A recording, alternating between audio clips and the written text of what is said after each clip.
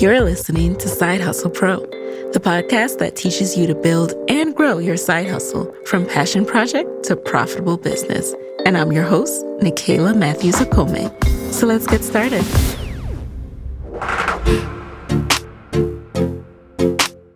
Hey guys, welcome back to the show. It's Nikayla here, and today in the guest chair, I have Wilglory Tanjong, the founder and CEO of Anima Iris, a technology-driven luxury brand that is industrializing Africa through retail. Starting with a personal investment of $5,000, in under 2 years, Wilglory scaled Anima Iris into a multi-million-dollar valued company. Wilglory has built an engaged and loyal community of over 95,000 irises, as she calls them, across social platforms. And the brand has grown rapidly and is now available at Saks Fifth Avenue, Bloomingdale's, and more. Anima Iris has even been worn and highlighted by Beyoncé, seen on Issa Rae's Insecure, and featured in Essence, Vogue, Harper's Bazaar, InStyle, Elle, and more. At Anima Iris, every bag is carefully handcrafted by seasoned professionals in Senegal. And in today's episode, Wilglory shares how she scaled her business while juggling a full-time MBA and dual degree program at Wharton Business School. She also shares her approach to saving and finances that allows her to bootstrap her business so far. And she shares the story behind that infamous photo shoot of Beyoncé wearing one of her Anima Iris bags. You're not going to want to miss this, so let's get right into it. Welcome to the guest chair, Wilglory. You guys, it has been a journey. We have had to cancel, reschedule so many times, and I'm so glad we're finally doing this. So welcome officially to the guest chair, Wilglory. Thank you so much for having me. It's really an honor to be here. It's an honor to have you. And I'm so impressed by you, so inspired by you. So you, as I can see, you're naturally fashionable, stylish, and all of that, but you don't have a formal background in fashion, right? So what led you to go into this industry of starting a fashion product? Yeah, I am not formally trained in fashion. And that was actually something that I had to overcome in becoming comfortable and even calling myself a designer. It kind of felt like I had, imposter syndrome in a way. But I've always loved fashion. I remember begging my mom to buy me this Vogue fashion book from Barnes and Nobles when I was a kid. We used to always go to Barnes and Nobles and get books there all the time. And I just loved flipping through the pages. And the thing is, I never saw people that looked like me in it, though. So I never really considered myself as someone who could one day work in an industry like that. However, when I did start making bags, it was just for fun. It was just because I was like, oh my gosh, this is just a really good relief, because I've always been a creative person. So it just felt it felt like I was just having an opportunity to, it was creative expression. Self-care. Yeah, it was self-care. I totally get that. It was self-care because I was also going through a really difficult mental health journey as well at the time. So I was just creating for fun. And then it just kind of hit me maybe I could actually sell these bags, because people are always like, oh, Wilglory, where'd you get this? Where'd you get that? And I'm like, maybe people will buy things that I make. Let's see. And look at you now. So tell me a little bit more about the actual making process, because I can speak from personal experience. That is the part that intimidates. That's the part that stops a lot of us in our tracks. And as we record, you're actually in Senegal right now. So how did that process come about? Were you there and said, you know what, this is where I want my home-based production facility to be? Yeah. So initially, I think people don't know that I didn't venture out to start Anima Iris, right? Anima Iris came to me. Fashion found me. This purpose was, when you are destined to do something, your purpose will find you, as long as you are also looking for it at the same time. I was in Senegal, interviewing young people for the African Hustle series, was just this platform I created on YouTube where I documented the work that young Africans were doing and the things that they were building. And I had gone to Ghana, I went to Kenya, and I decided to go to Senegal as the first Francophone country to see what other young people were doing there. Now, while I was in Senegal, I came across this incredible community of artisans who just create all kinds of things. And so I was making handbags and jewelry at first, and I was just like Yeah. so amazed. I was like, I cannot believe I drew something and Yep. then we like put all these materials together, and a couple of days later, like it's a real life thing that I can actually use and wear and love. Like that was just so much fun to me. And yeah, I would have been amazed by that too. Like I'm still trying to wrap my mind around that. And I think that's why I have such a, great following online, because I show people that process and they are amazed by it. I feel like, people kind of gatekeep how to build a company, be the behind the Yes. scenes. And I'm like, no, no, no, no, Yeah. no. Let me show you guys everything I'm doing and how I'm going about doing it. But yeah, so like long story short, along the way, I met some really great artisans. The first artisan I actually Hmm. worked with, I no longer work with him. So that did not end well. But fortunately, the next Uh-oh. artisan I worked, yeah, that's just the reality, right? It's like Yeah. good people are hard to find, but you have to keep going and keep trusting your instincts. The second artisan I started working with, we built a really great relationship. And then and then he led me to another good person. And, good people Okay. know other good people. And that's how I built my team. But it was really hard. Like these are artisans who do not work for other people. Hmm. They do work for other people, as in you hire them to make their bags, but they work with all different kinds of people, right? So to get them to come Uh-huh. on board full time and to be like, I'm taking you out of your ateliers to come to Yep. my facility to work here for me, only me full time. That was really difficult, but it took me about a year to get Wow. people to trust me and to see the vision. But as Wow. they saw like their workload increasing, it was like first I was like I need 10 bags and 20, then 40, and then 50, and then it's like, oh, we're not even able to make enough. We need a bigger team. Like people started Yeah. seeing the vision for sure.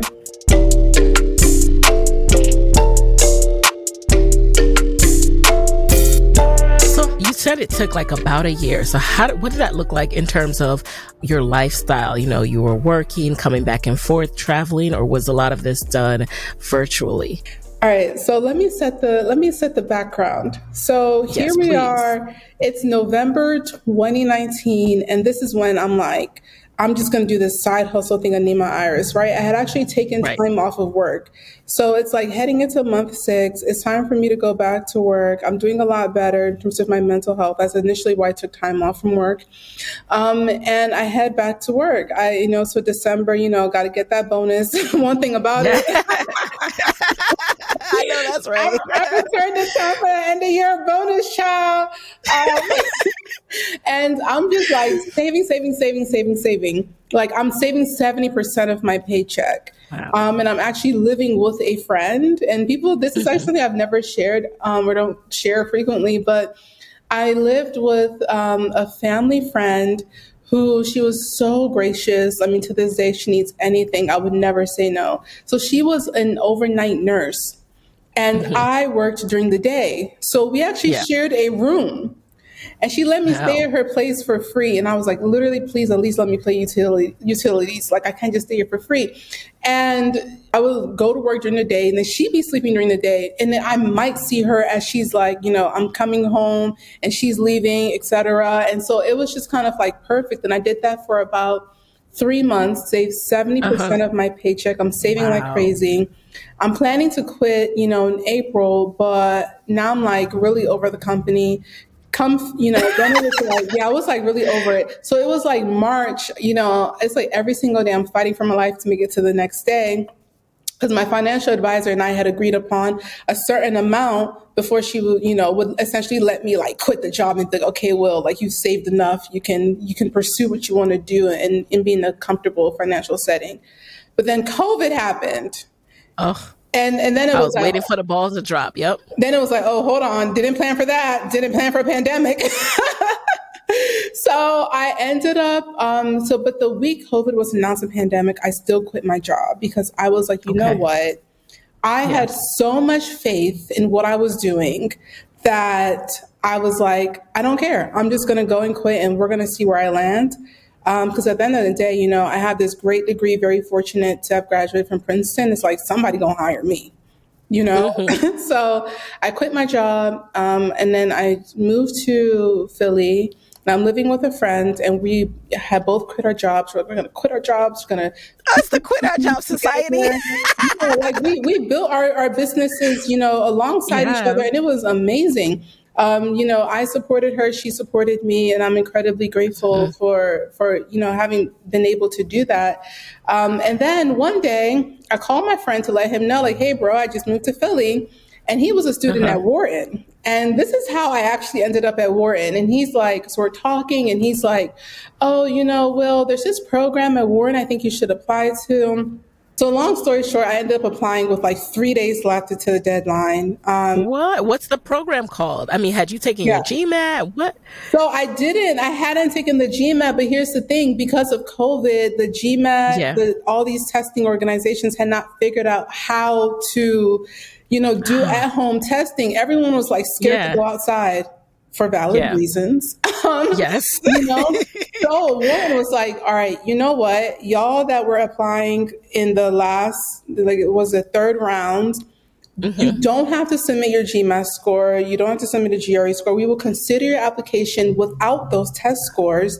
But if you do get in, you have to take it. So I'm Okay. like, when I tell you, so I got in and I like was sitting there taking the GMAT, or I don't know what's the GRE, the GMAT online. I was really that mean. That's like, I'm just here so I don't get fined. When I really just showed up, I could not tell you what score I got. That is amazing. I just, did not know that's how they were. That's what was going on. I was It's so incredibly crazy how everyone had to adapt. Yes, and there were other schools that did that didn't take into consideration your test score. So that was a really unique opportunity. Yeah. So I applied for the But program. you know what, Wilglory? There's just so many amazing things that you said. So hold that thought, right? Yeah. But what I want to touch on is number one, you had a financial advisor. Like how many people have that and what age did you get a financial advisor?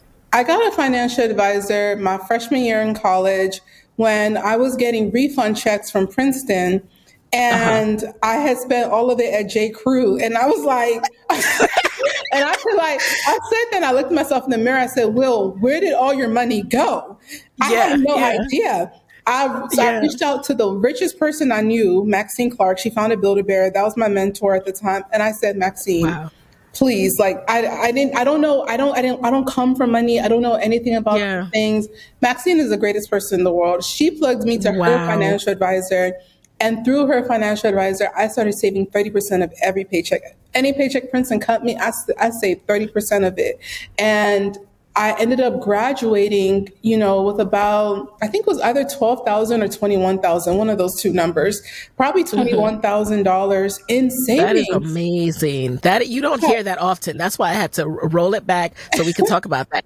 How did you get Maxine as your mentor? Was that through Princeton or a program? I did this program called LEADA, Leadership Enterprise for Diverse America. They actually helped me get into college. So they help low-income students who are also high achieving, and they you spend a summer on Princeton's campus, and they help you apply and everything. So definitely recommend for people to apply to that program. So Maxine is a supporter of that program, and I met her through that program, and so she's been great. I love her. Wow. All right, y'all. All right, so we're going to get back to Wilglory's story, but if you are right now thinking like, I don't need a financial advisor, go get one. Let this be the inspiration. And also, if you know anyone who qualifies, tell them about that program, LEADA.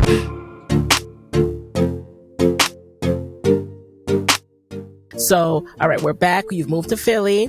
You reach out to your friend. What happens next? So he's telling me there's this program called Lauder, and it's a dual Wharton and international studies program. So I would be getting my degree in international studies with a focus in Africa. There are other regions you can focus in, and also getting a Wharton degree. So I'd be getting 2 degrees at the same time. And I'm like, that makes sense. And so we're looking at each other like, this makes sense. I just spent Yeah. all this time traveling Africa. You know, I am building a business on the African continent. I'm very entrepreneurial. So the MBA was making sense. The international studies program was making sense. So I applied. I pulled together my application literally in 3 days. Wow. Super grateful. My roommate at the time, she was like super supportive. Like she was on it. She's like, Will, apply. Make sure you do it. My cousin, Ashil, you know, he helped look over my application. I mean, consistently in my success, it always takes a community. And so even getting into war, and I'm so grateful for all the people that just even said, like, push me, were like, girl, apply. So, and then I got in and it was like, okay, wait, hold on. Whoa. I was actually planning to go to business school. Didn't think I was going to get in, you know? Yeah. Did you ever worry about the money part? Because like starting a business is this huge investment and then going to business school is a huge investment. So how did you make that decision? Yeah. Wharton is very expensive. So I was very fortunate to not have graduated undergrad with any debt. So taking on debt in grad school was not like I was adding on to anything. You know what I mean? Okay. And then Lauder had also given me substantial financial aid that not only covered their program, but then it also covered a portion of my Wharton program. So it was still expensive to attend Wharton, but it was a lot more affordable. And how did you, once you started, how did you balance running a business plus going to grad school?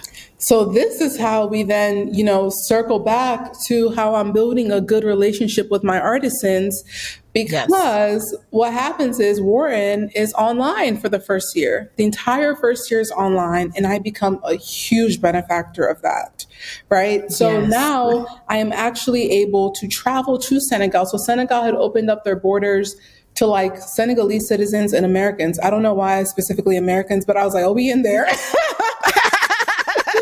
was like, I don't need to ask no questions. We in there. Let's go. Like, I was like, my passport says America. Okay. And so I went to Senegal, and I would wake up every morning at about 8 a.m. I would meet with my artisans by 9 a.m., start working, worked in the atelier of my artisans, and I was there every single day, like sun up to sun down. It was by 1 p.m., I was taking my first class that started at like 9 a.m. At the time, that was a time zone difference. And 9 a.m. was my first class for Lauder. And then would be taking classes all day for both the Lauder program and for Wharton. I would and then by like the end of the day, my artisans and I would finish around 6 o'clock. Then I'd go home. I would do another class from Wharton. I would do, go to study hours or like whatever they're called, to get extra help, and would end my day usually around 10 to midnight. And that's how I was doing it every single day. And I became super close with my artisans because they were seeing, they really knew I was in school. I would be in classes, and in the background, you would see all these bags, and people would be like, where is this? Great promo. And then, and my artisan, he actually purchased and installed an AC unit in his atelier, because I would be there with my like little neck fan. I was so hot, but the hustle is real. Like I was so hot. I was sweating. I was sitting there. I was in class. And so he like spent his own money, and he installed an AC unit for me so I could be more comfortable knowing that I was there every single day. Now that is a story. I don't think I've ever heard anybody's story that is just this. I mean, I'm sitting here just amazed and also just truly blown away. I mean, the fact that you're doing this, and as someone so I went to business school and, had to do the in-person, like I remember struggling getting to that 9 a.m. class. I used to think like, oh man, it sucks that everyone is online, but not for you when you're building a whole business. And this is not just like a little side business. So talk about what starts happening too in this year. Like you're featured on Insecure. Beyonce is wearing your bags. Like, how did that come about? My queen. Before the Beyonce moment happens, right? I actually, so Lauder program starts in the summer. So Okay. here I am, I'm online doing the LAUDA program, we're taking our classes, and I Right. just start seeing my phone, like, I keep getting texts, and I'm like, why are my friends texting me? Like, y'all know I'm trying to do this school thing, like, Yes. you know? And like, my friends are blowing up my phone. So I turn my camera off, and then because I'm in class, and then I Right. see like somebody tweeted about Uh-huh. us, and they were like, "Oh, if you're looking for black-owned handbags, this is a brand I really like." Like one of our customers had tweeted about us. When I told Hmm. you, like it was going viral. It was getting so many retweets. Orders were coming in. Yes. It was like ping, ping, ping, ping, ping, and I was like, "Oh my gosh." And so at this point, now my camera is Hmm. always off in class because I'm packing Yeah. orders and trying to listen to whatever the professor is saying.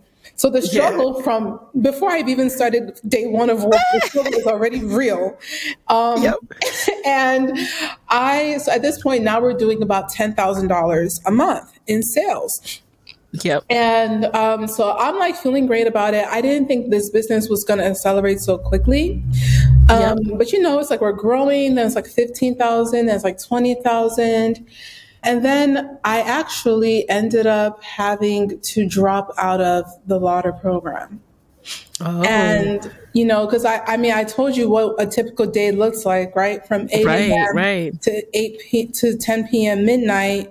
It was too Yep. much. I was stretching Yeah. myself way too thin. And it was one of those things that was like, I'm going to fail as a business owner. I'm going to fail in Wharton. I'm going to fail in Lauder because I cannot commit enough time to any of these things. Yes. Yeah. I was wondering how you were doing that. I know, right? Yeah, I mean, I think for me, it was incredibly difficult, Hmm. especially as a first gen African immigrant. This idea of dropping out is like so like it's like what we don't. What is that? I've like never heard of an African person ever dropping out of anything. Like that's just not even a topic of conversation. So you're going to college, you're going to get your education, Hmm. you're going to finish it, and whatever you do after Yeah. that is your business. But like one thing about it, you're going to finish what you start. And I had to come to this reckoning, like I simply just cannot continue forward. It's just Yeah. not possible. So and the program leaders, they understood that. And I remember that night I cried. I cried so hard because I was like, I Oh. really felt like I had failed. But I had to make the No. decision that's like, what does success actually look like a year, 2 years from now? Is building a business, by the time I graduate, Warren, I had to ask myself, is building a multi-million dollar valued business by the time you graduate going Hmm. to be what you deem to be success? Or is it going to be graduating at the top of your class in both Wharton and Lauder as successful? And I chose my business because I had already done the Princeton thing, the educational thing. I graduated Princeton cum laude, graduated at the top of my Hmm. class, right? Like I Yeah. have nothing left to prove to anyone, whether, about being academically capable. I know I Hmm. am. Now I have to prove Right. to myself and to the world that I am entrepreneurial enough to build something that's going to make a difference. And that's what I decided to do. Snap, snap, snaps. I mean, that's it right there. And I mean, really, you don't have to prove anything to anybody but yourself. But Exactly. I like that you face that question of what does success look like to me? Because Yes. that's what matters at the end of the day. What does that look like to me?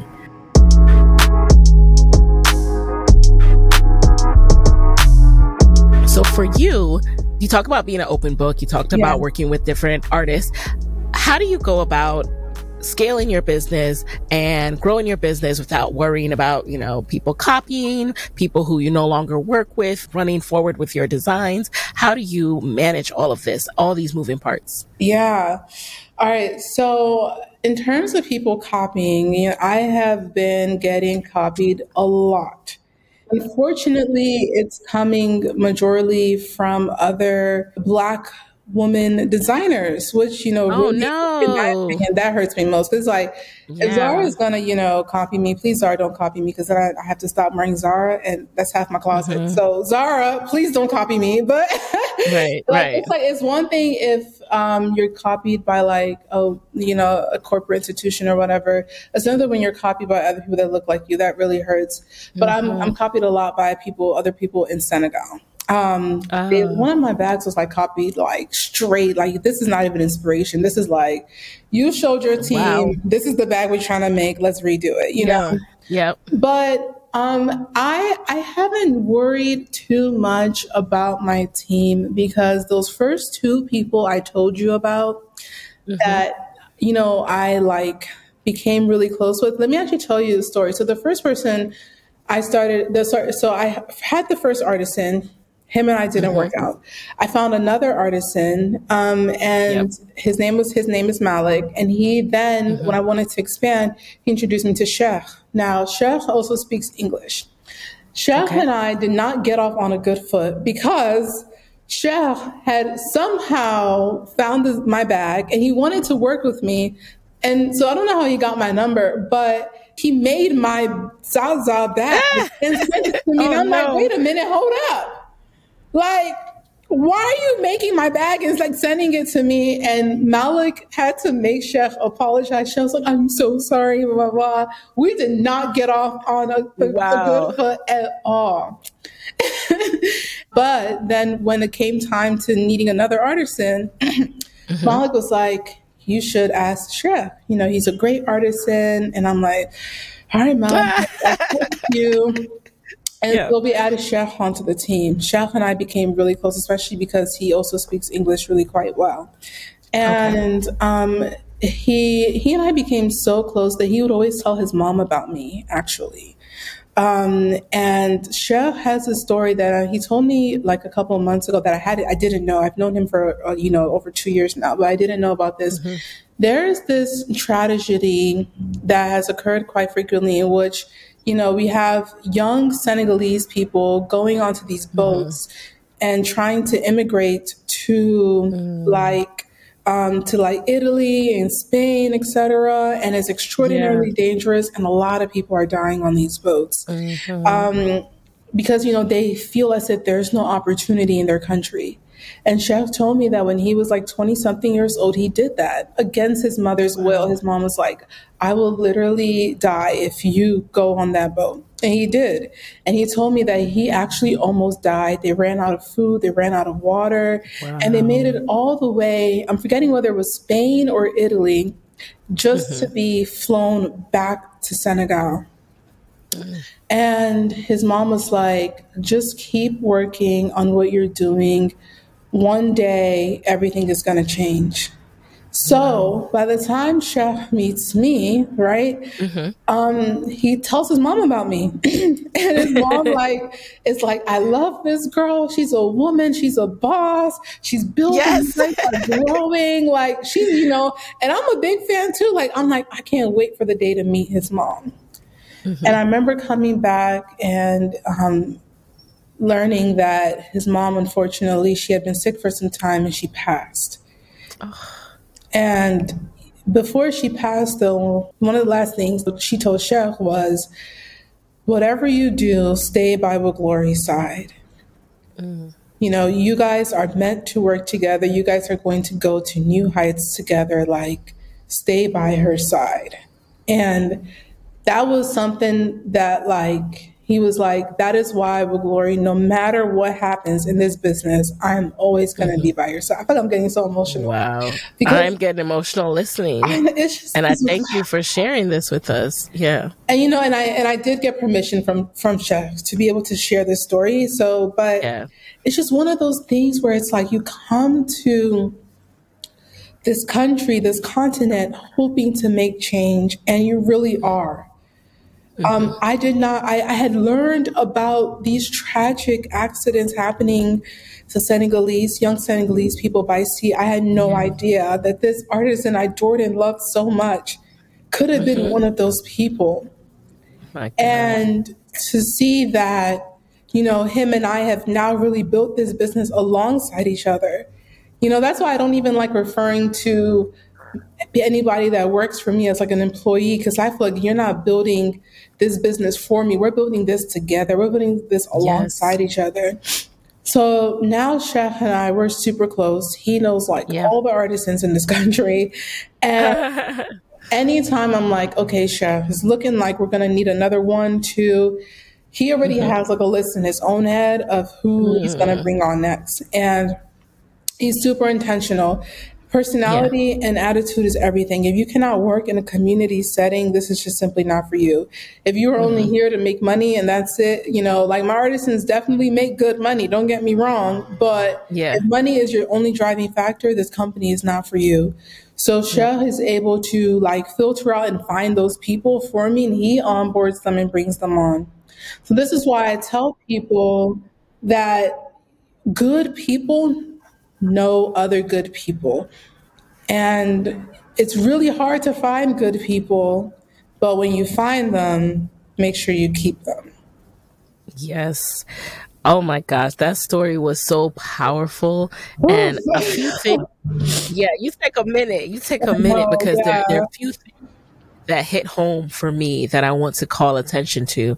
Of course, it's relationship building, right? When people talk about hiring, and it does come down to relationships. It yeah, does come down to how you feel and how you work together and that rapport and that trust.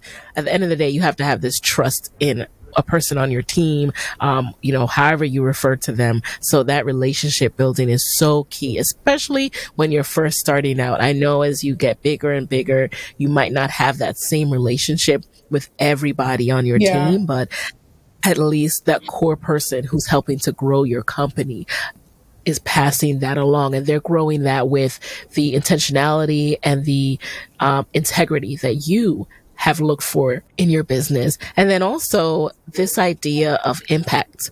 So I know for me, a lot of times when you think of impact, you think it has to be this huge scale of like, I need to impact 1,000 women. I need to impact 1,000,000 women and all these big benchmarks that we put out there. But we forget that if you can change the life of one person and Yeah. then they go on, like that is the ripple effect of impact. And so we have to focus on that a little bit more and stop thinking like, oh, I need every $1 of every sale to go to some charity that we're not connected with. And we're Yeah. not looking at how that money is being deployed and inputted into communities.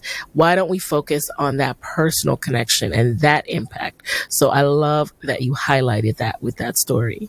No, that's 1,000%. And, for me, it's like, well, the other week, one of my artisans came up to me and he was asking me if he could, I think he like needed the day off tomorrow because Yeah. he needed to go sign this paperwork for land that he had purchased. And I was like, oh my gosh, like, Wow. yes, like, Wow. like Yes. obviously take the day off and congrats on buying land, like, Yeah. and that for me is what it looks like when people are receiving good, consistent pay. It's like, Yes. they're able to actually buy property, expand upon it, build, provide for Hmm. their family, like I remember I think last Christmas I asked Sheikh like what is him and his kids they were doing like for Christmas. He was like telling me all this different stuff. I'm like, damn, this kid's really living life. I'm like, y'all living life. They are Because living. it's like, and I've met Yeah. his kids on FaceTime, and I've talked to Aw. the kids of some of my other artisans, and Yeah. it's really wonderful to see them because then it's like when I'm hustling every single month, my business is Hmm. still bootstrapped. So, Hmm. it's like I'm hustling every single month. It's like I can't mess around because No. there are families relying on me, and I know the faces of the children that are And I relying on me too. know that So drive. It's like you have bills. You have real overhead, real things yeah, to pay for each and every month. So let's talk about that a little bit. Now you mentioned like you started having $10,000 and yeah. $15,000 and $20,000 a month. What did that look like on the profit side? Like how much of this are you able to retain or how much of this are you putting back into the business? And and talk to us a little bit about that. Yeah, so fortunately, handbags are actually a very profitable business. The luxury handbag industry has really strong margins. And so that has allowed me to be profitable a few months into the business. And then, as we were like growing and scaling, like I lost profitability because, now you're investing a whole bunch of money into inventory, and it's not until you sell those things that, you start recouping that money. But, we've gained profitability, lost it, but, we've remained cash flow positive for like over a year now. And I just keep investing it all back into the business. All of it. Right? Because I feel like this is what I'm meant to be. This is what I'm meant to be doing right now. This is what the money should be doing.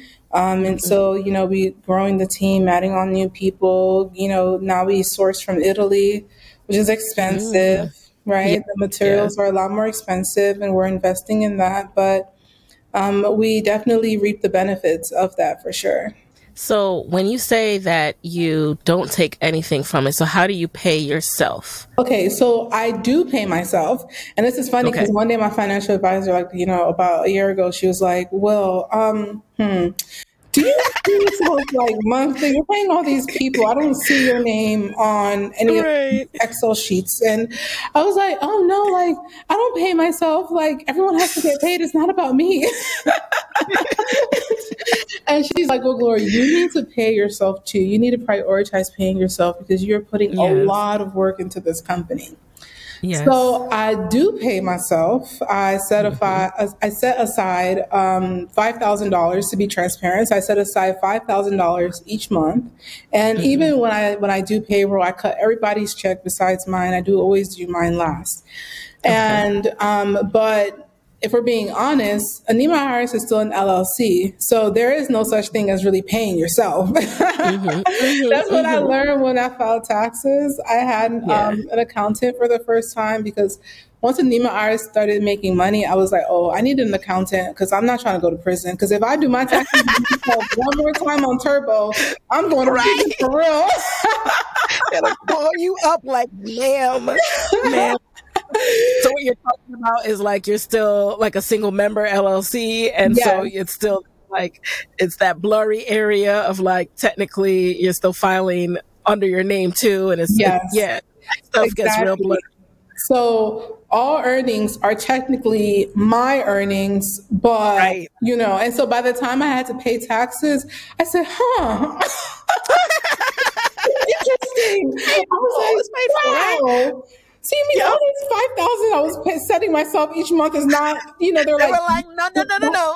Yeah, that is not tax deductible because what that is, and I had to understand was that it is a transfer of money to another account.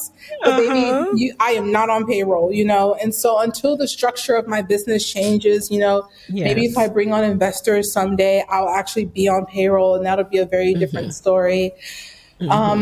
But also one thing I want to say, shout out to Brandon Blackwood because he connected me to his accountant actually. Nice. And I work with his accountant. Yeah. So I'm telling you. I love to see that, synergy and help across same industry. That's awesome. Shout out to Brandon Blackwood. He's Jamaican. Yeah. He's like literally one of the most wonderful people in the world. Like I'm always sharing. Oh, I love to hear that.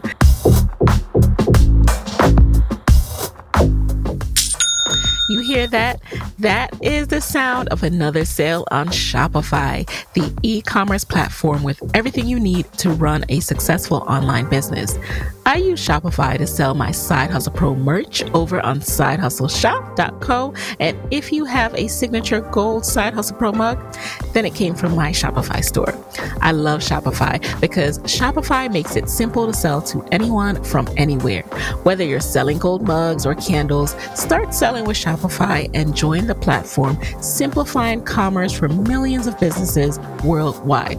With Shopify, you can customize your online store to your brand, discover new customers, and build the relationships that will keep them coming back. Shopify covers all the sales channels to successfully grow your business, from an in-person POS system to an all-in-one e-commerce platform, even across social media platforms like TikTok, Facebook, and Instagram. And thanks to 24/7 support and free on-demand business courses, Shopify is here to help you succeed every step of the way. It's how every minute new sellers around the world make their first sale with Shopify, and you can too. This podcast actually started as a side hustle, as you know, and it's now my full-time job, and running my shop on Shopify helps make this possible. When you're ready to take your idea to the world, do it with Shopify, the commerce platform powering millions of businesses down the street and around the globe. Now it's your turn to try Shopify for free and start selling anywhere. This is possibility powered by Shopify. So sign up for a free trial at shopify.com/hustlepro. Go to shopify.com/hustlepro to start selling online today. Shopify.com/hustlepro. As people are thinking about where to start their businesses, I noticed that, you started in Senegal, you're still there. What went into, but you are sourcing a little bit from Italy too. So how does that work as far as, was it a matter of, oh, I started here, this works, or have you ever considered other places when you look at the bottom line and how much materials cost? Yeah, I've considered expanding into Ghana, not necessarily because of the bottom line, just because, I wanted to grow the operation. I went to, and Ghana is just a country that I loved being. So I was like, I'd love to just be here having fun and building this business. Yeah. If you do, I have a friend for you to connect with. So I went to Kumasi with a friend, one of my good friends, Phil, who has his own shoe company, Phil and Joe. And he works out of Kumasi, and they do a lot of, leather goods stuff there. And I tried to, have them make a bag. And unfortunately, they just aren't busting bags down the same as the way, in Ghana as they are in Senegal, unfortunately. So I realized, I said, okay, you know what? Each African country kind of has their own thing that they're really, really good at. Like, my artisans here are actually literally incredible. And I realized I should stay in Senegal, expand the handbag portion of this business here, especially since, Sheikh knows everybody. And we'll be able to continue growing the company, because now it's everybody want to work for Nima Iris. All the artists and stuff about it. Yeah. Especially in their artisanal community. They're like, yeah, this American girl came and gave everyone jobs. Are gone. But a lot of there are artisans who are literally trying to improve and get better so they can, be at the caliber to work for us. Nice. So I'm like, all right, well, let's stay in Senegal. Let's continue producing our handbags in Senegal. The goal of this company is to become a lifestyle company, right? So we're starting with handbags, but I want to venture into shoes. I want to venture into clothes. I want to venture back into jewelry. I want to do furniture one day. I love furniture and home decor and wallpaper and stuff like that. Yes, I'm here for all of that. I want to stay made in Africa as much as possible. And so in Ghana, their strength is clothes. Oh my gosh, they can sew over there, Yeah. So I'm like, if I'm going to expand into making clothes, I might consider Ghana, and, things like that. So that's what my own expansion plan looks like in terms of how to expand across Africa. And let's talk a little bit about the marketing piece. So obviously word of mouth was great for you, but word of mouth, it can ebb and flow, right? Yeah. So as you are, in grad school, focused on scaling a company, how did you tackle marketing, promoting your business, getting it in front of eyes? Oh my gosh. This just reminded me. I got so sidetracked, I even forgot to talk about Beyoncé. So we're going to have to circle back to her. No, we are circling back. Don't you worry. I'm bringing it back. But first I want to know, what were some tactical steps that you were doing, So initially, when I started building out the business, We were building it in a way that was like kind of like every other business. Like I was Uh-huh. building it in a way where I was inspired by established luxury houses. Okay. And that wasn't really resonating with people. And it made sense, right? Which is like these established luxury houses have like They don't built have to do anything. reputation. Yeah, they don't really got to do Yeah. much, right? They don't have to prove Hmm. themselves anymore. So now it's like, well, as a young brand, it's like, how do Hmm. you differentiate yourself? Because we are Right. different. So there's no Right. reason to be a company that's actually really different from these fashion houses and market ourselves or showcase ourselves on social media the same way. So I started becoming more of, the face of the brand when I realized that people kind of like liked seeing me.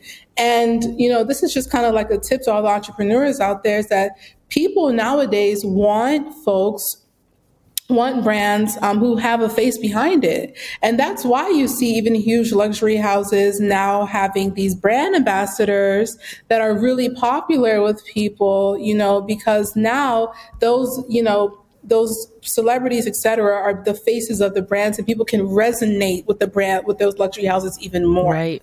So being somebody that has a very big personality, and I was just like very open and just like not really caring, if I was being copied or whatever, because I'm like, listen, you're gonna copy me, like you're always gonna be worried. You're always gonna be 10 steps behind because I'm already on to Yep. the next thing.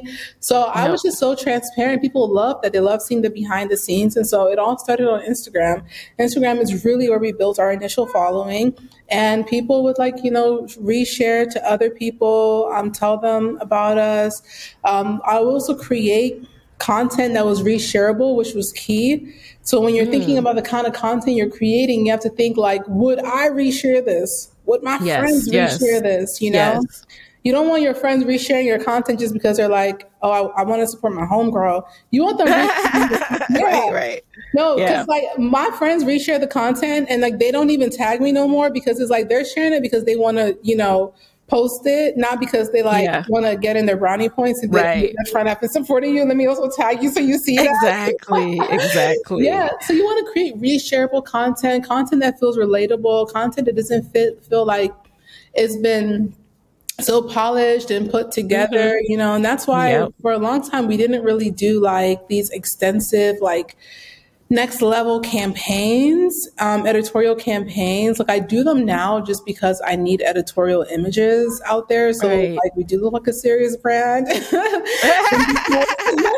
You are a serious brand, but Yeah, I know what you mean. And I'm glad that you raised that as well, because I think because Instagram started as such an eye focused platform, like share what's going on with you, yeah, that when people then start a brand focused page, they're thinking with that lens. But no, actually, you need to be thinking about the person. So it's kind of like instead of saying, look what I did, it's like, look what you can do. And that exactly, content gets shared more. exactly. I get messages all the time from people who are like, "You inspired me to like." Go for this, to build this company, to do this, like, Yes. and that is, and that's what is so meaningful for me, and that's Yeah. why showcasing how I'm doing it, and showcasing the behind the scenes and being so transparent is important because people are Yes. like learning from that. Yeah. And I think, and I always tell people all the time, like I got a lot of messages, people, wanting me to help them like one on one, and I can't help everyone one on one, but I actually think that my greatest gift to entrepreneurs who are interested in Hmm. doing what I'm doing is my social media. If you Yes. read between the lines and you don't consume the content like a everyday person, you're consuming the content from like an analytical perspective and thinking, why did Wilglory post it like that? Why is she saying it like that? You're gonna start seeing and understanding, and it's gonna really teach you a lot. Like, I love just that. going I through love Anima that. Iris's history, like you will learn so much as an entrepreneur for sure.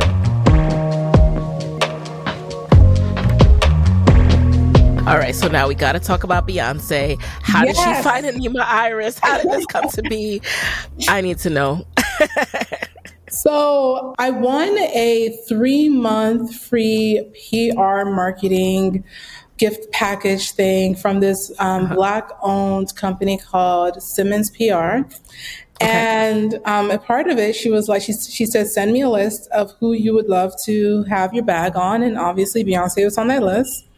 And she got in contact with Beyonce's stylist, Zarina, at the time. And Zarina was like, oh, yeah, let's get some of her bags. And so we shipped out bags to Beyonce. And I remember, like, we shipped multiple bags. And there was the one bag, the one that Beyonce ended up wearing. There was the one bag that Cher actually had to like make because we didn't have it ready to ship. And I told Cher, I said, Cher, this bag is for Beyonce. And he was like, are you for real? I was like, Cher, I'm for real. He's like, are you serious? I was like, Beyonce might wear this bag. I'm so serious. He was like, oh my God. And so here I am. And at this point, I'm still fulfilling my own orders. Like I am my own fulfillment center still. I pack it up. I write a little note. I don't think Beyonce ever saw the note, to be honest. But, I was like, Beyonce, like, you're like such an inspiration. Love you, girl. And I prayed over it. And I remember, I'll never forget, I prayed over it and I said, God, if this is your will, let your will be done. And I shipped it. And that one shipped alone. And then I remember months passed. Beyonce ain't wear the bags. I said, Beyonce hates Anima Iris. Oh my Lord. Like she must think our bags are whack. Right.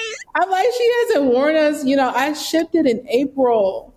So by the time August roll around, I'm like, oh, it's slow. I'm not looking to see if she's going to wear it at all. Not realizing that Beyonce has like warehouses of like stuff that people have sent her. So you got to make it past the warehouse stage, child. It's actually a long process to get onto Beyonce. But then one day I had been fulfilling orders, still my own fulfillment center, and I did a end of summer sale. So we were getting a lot of orders. And then I remember I woke up that day, I was like, I had so many orders to pack. And I actually recorded myself. And that's why I have this video where I tell this story. And there's a video with it because I recorded myself fulfilling orders that day.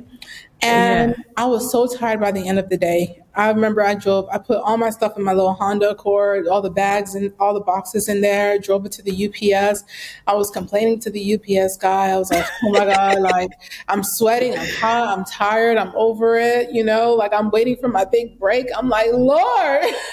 Yep. And he was like, no, like look at all these orders. Like you have customers, you're doing it, like keep going. I would love to be in your position. I'm like, yeah, I guess.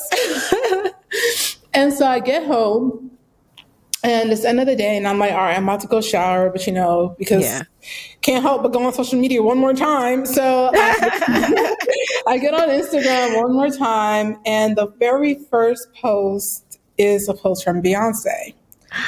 And I'm like, what is my queen up to today? I mean, she ain't in my bag yet, but it's no harm, no foul. I'm still a big fan. So I swipe. So in the video, she's walking with like one of the babies. And I think it's Rumi, and she's walking with the baby, and they're heading towards the helicopter. Just rich people things. Normal modes of transportation. She's probably just going down the street, honestly. And I, so I swipe, and I'm like, oh my God. Beyonce's my armpits start itching. Like, I'm like, oh, like, I'm like in those Nigerian movies, like, oh my God, like, oh my, and no one is around. So I'm just like, oh, Beyonce's wearing my mic. Is nobody here? I didn't even have to zoom in. Oh my God. And I just start seeing messages. Is that your bag on Beyonce?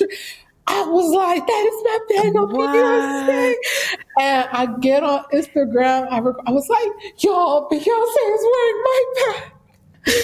And I commented it. People were commenting, tagging us. Like, that was one of the best days of my life.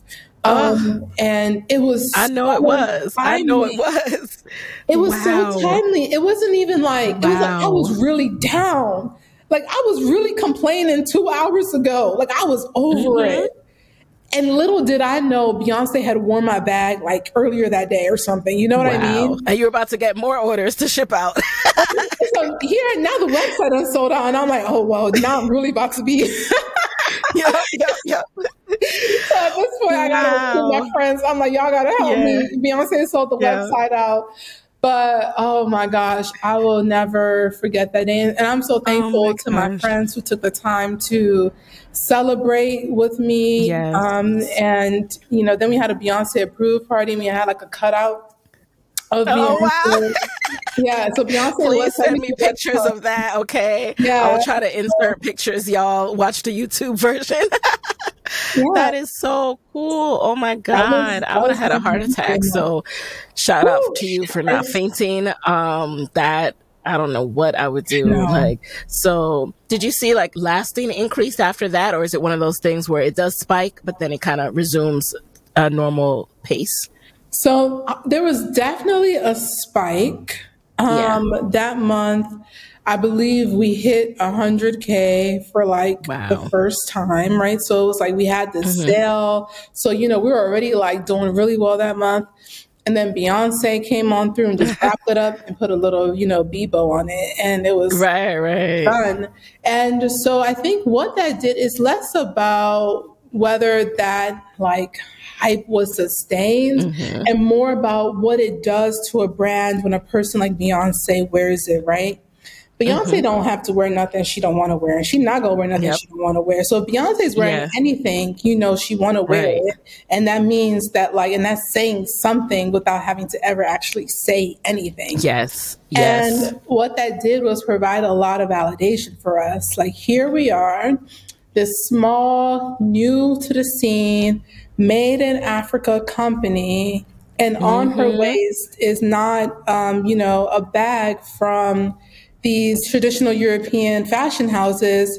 It's from an artisan in Senegal named Chef, alongside Wilglory, who, made this bag for her. And that is so incredibly important, especially because, Beyonce is a celebrity of all celebrities. And so that also gave my business validation, but that gave me a lot of confidence. Mm. Because I think as a Black woman, a Black Yep. person, a woman, a Black woman entrepreneur, a person Yeah. who is not a fashion designer, who doesn't come from money. I mean, so many different things, like so many forces are working against me, Hmm. to not necessarily make me feel confident. But like by the time Beyonce put on my bag, it was like, you could not tell me nothing. Don't nobody's rejections gonna Yeah. hit like Yeah. it used Yep. to. Yep. And Because it's so funny that you say so many forces could be seen as working against you, but so many forces are working for but you. they're also Right? working for you. Yes. Yep. Because it turns out, and I spoke to KJ Moody about it, Beyonce's stylist, who styled her with the Hmm. bag. Shout out KJ. He's literally the most amazing Shout person. out. Oh my God. He Uh-huh. is incredible personality. We Yeah. randomly had breakfast together in Paris. We were finally able to meet. Like, look at that. Like, I was in Paris for, my friend's wedding for Amazing. the Yeah. weekend, and he was He there was for there. Fashion Week. And anyway, so we had breakfast in Paris, and he told me about the Beyonce moment and how it happened. And that Oh, was his first time styling her, actually. So that was a big week for him, wow. too. So, Yeah. so it was one of those moments where he's waiting to see if people are going to like the work that he's done. And Hmm. he told me, he was like, yeah, like, he was like, we had a whole different outfit planned, and the outfit just wasn't coming together. Hmm. But he had my bag in there as part of, the options for Beyonce to choose through. And he was like, Beyonce picked up your bag and said, I really like this bag. And so they reconstructed the whole outfit around the bag. Wow. They picked the skirt, they picked the top, and then she was like, she wanted to wear it around her waist. So then they, made the crossbody strap, a little waist bag. And that moment happened. So I'm sitting here in Paris. I said, oh, so you mean to tell me it's not just like Beyonce wore my bag. It's like Beyonce chose my bag, Beyonce chose your bag. Like, I'm telling you, I tweeted the other day, I was like, I cannot wait for the day I get my own, like, I'm so proud of you - B flowers, because I feel like that's my trajectory in life right now. It's like, that's Oh what yeah. I'm Oh really yeah. working towards. Oh yeah. And I'm Flowers, glad that you know this, and I'm you glad that know? you're claiming it, and you already know. Yeah. So I And just love that you share these stories with us too. I mean, the fact of the matter is like it's like, she knows the brand is black Hmm. owned. She likes that and she Yeah. wants to support black owned brands. And so Right. here it is where you can see, perhaps my blackness is working against me, right? In that kind of force, but then there are forces working for me where there are very powerful people who want to support black businesses Yes. and who are Yes. intentional about doing so. Right. And her Yeah. support changed the trajectory of my company truly forever. So I'm so grateful Mm. to Beyonce. I'm so grateful to KJ Moody. It has meant everything to me. So what does it look like in terms of staff now? How big is your team, and how big do you see yourself growing your team to be able to handle your current workload? Yeah, we definitely need more team members. I think people think my business is a lot bigger than it actually is. Yeah. We have about 7 artisans, Okay. and we have like an operational manager here. Then we have 2 other people who do marketing and socials and truly just kind of like everything. They're my go-to people, like everything else. And then there's Hmm. me. And So who that's handles fulfillment? Oh, so now fulfillment is no longer being handled in the home of Wilglory. Thank goodness. Yes. It's now being handled by a fulfillment center that fulfills for a whole lot of other brands. And they're Okay. wonderful. They've been very Nice. helpful. So, yeah, so getting that off the plate, woof, that was a great day to Yeah. take all my Right. boxes and Do you bags think you out. held on to it a little longer than you needed to? Like what made you decide Absolutely. to finally outsource that? Absolutely. I remember somebody telling me that the faster you can get a fulfillment center to start, fulfilling your stuff, the Yeah. better. Because like when Beyonce moments and things like these viral moments happen, it becomes Yeah. very, very difficult on your business. So I definitely wish I had done it a lot sooner.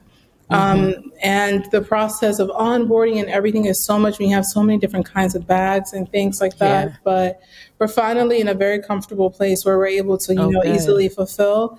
But yes, I would absolutely recommend that entrepreneurs, I always say, like, get your product out there as soon as possible. It doesn't need to be Mhm. perfect. Your Mhm. audience, your customers will let you know what they need from you to make it Mhm. perfect. And then also, try and work with a fulfillment center as soon as possible, as soon as you can. Man, I could talk to you all day. We do have to jump to the lightning round. One last thing before we head to the lightning round. So, how did you approach finding a fulfillment center?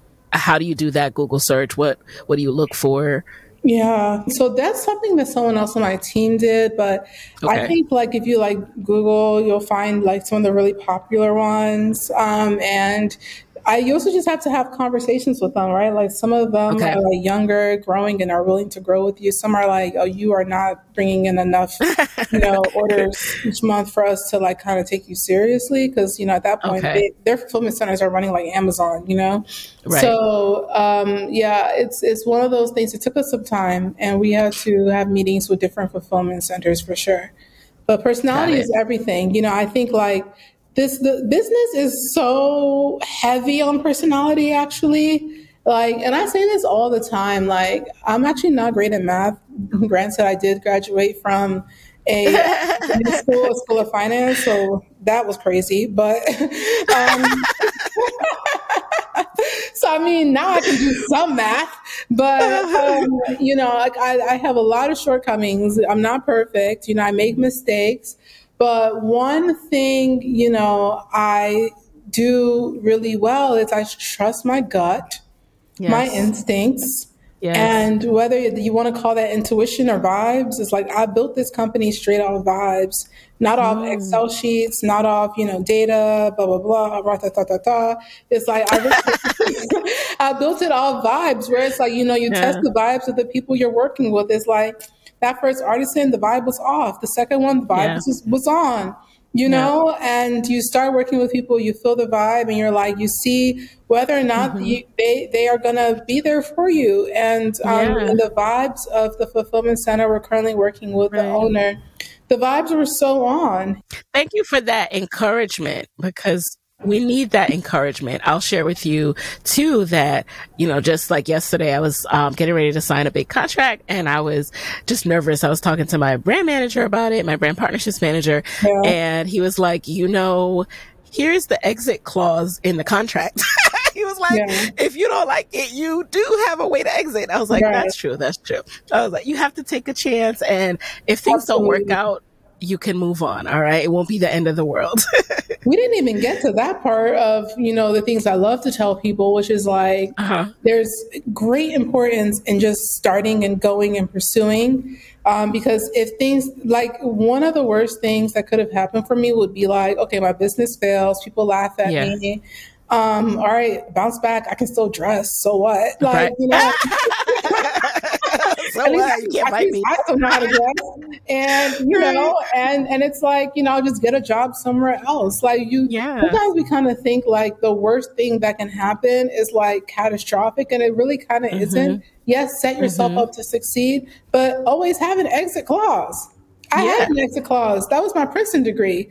And the fact that I also had a really good, savings account. Like that's, 20 grand. Yeah, I believe it was about 20 grand. 20 grand is a lot of money for someone who's just kind of like doing whatever, and then I was like saving all my other money. So yeah, it's, I always have an exit clause, but recognize like the worst thing that can happen is probably also like not that deep. At the end of the day. Yes. Yeah, at the end of the day, like life is not that serious. Take it easy. It might be over before you know it. So please just go after it. All right. All right. We're going to do the lightning round, y'all. Y'all going to have to hit up Wilglory on social. All right. If you want to continue this conversation. So really quick lightning round. All right. First of all, number one, what is a resource, like the top resource that you can think of when you think of something that's helped you in your business that you can share with the Side Hustle Pro audience? First thing that is coming to mind is Canva. Shout out to the founder of Canva. I remember seeing that, Canva is like a multi-billion dollar corporation. I was like, that girl that founded that company deserves every dollar because she has fully changed and altered the ability for businesses to actually, visually create in a world where the visuals matter so much. Canva is an incredible resource that allows you to make your business look so professional. And it's like something you whipped online in like 3 seconds. So Canva is amazing. That little $12, $14 subscription is worth every penny each month. Yep. Love Canva. Number two, who is a Black woman entrepreneur that you admire and why? Like someone realistic that you would trade places with. That I would trade places with. Okay. For like a day. Yeah, I was going to say I really admire my homegirl Lamide from Topicals. She has an incredible business that she's building with great products and a great community, and I'm just so inspired by her. We launched our companies around the same time, and she's just doing amazing. So I always, shout her out every opportunity that I can. In terms of trading lives, I'm trying to live in Rihanna's life, actually. Yes. All right, number three, what is a non-negotiable part of your day? That's such an interesting question because I don't think I have like anything that's non-negotiable. And that's like, yeah. And I'm very real. Like, I don't have the healthiest practices. Like I don't get up every day and I'm like, oh, I have to do my stretches. I don't get up every day and like, I have to work out. I'm not getting up every day like, oh, I have to like eat my breakfast. Some days some days I don't eat my breakfast, like some days I sleep later. Like I am so committed to doing what I'm doing that truly everything actually is negotiable. But I'm hoping to get my business to a place. Yeah, I'm hoping to get my business to a place where once we have a lot more capital inserted into the business, hopefully through investments, I'll be able to hire more help. And then maybe I will be able to get up every day and be like, no, I got to do this little stretch moment. That's non-negotiable. Like, don't talk to me before 10. So what would you say is a personal habit, though, that has helped you in your business? Oh, you know what it is? I always try to make people laugh. Yeah, I think I'm a very funny person. And I think I have a pretty good sense of humor. I'm not like, stand-up comedy funny, but like, witty things that'll make people laugh. And I realized that my personality was such a big factor in my success when I went to Italy recently and I met up with some of my leather suppliers. And they had like a team dinner at the end of the day with their entire team. And they invited me. They invited me and my buyer to attend alongside Kendall from Kendall Miles Shoes, who I was there with.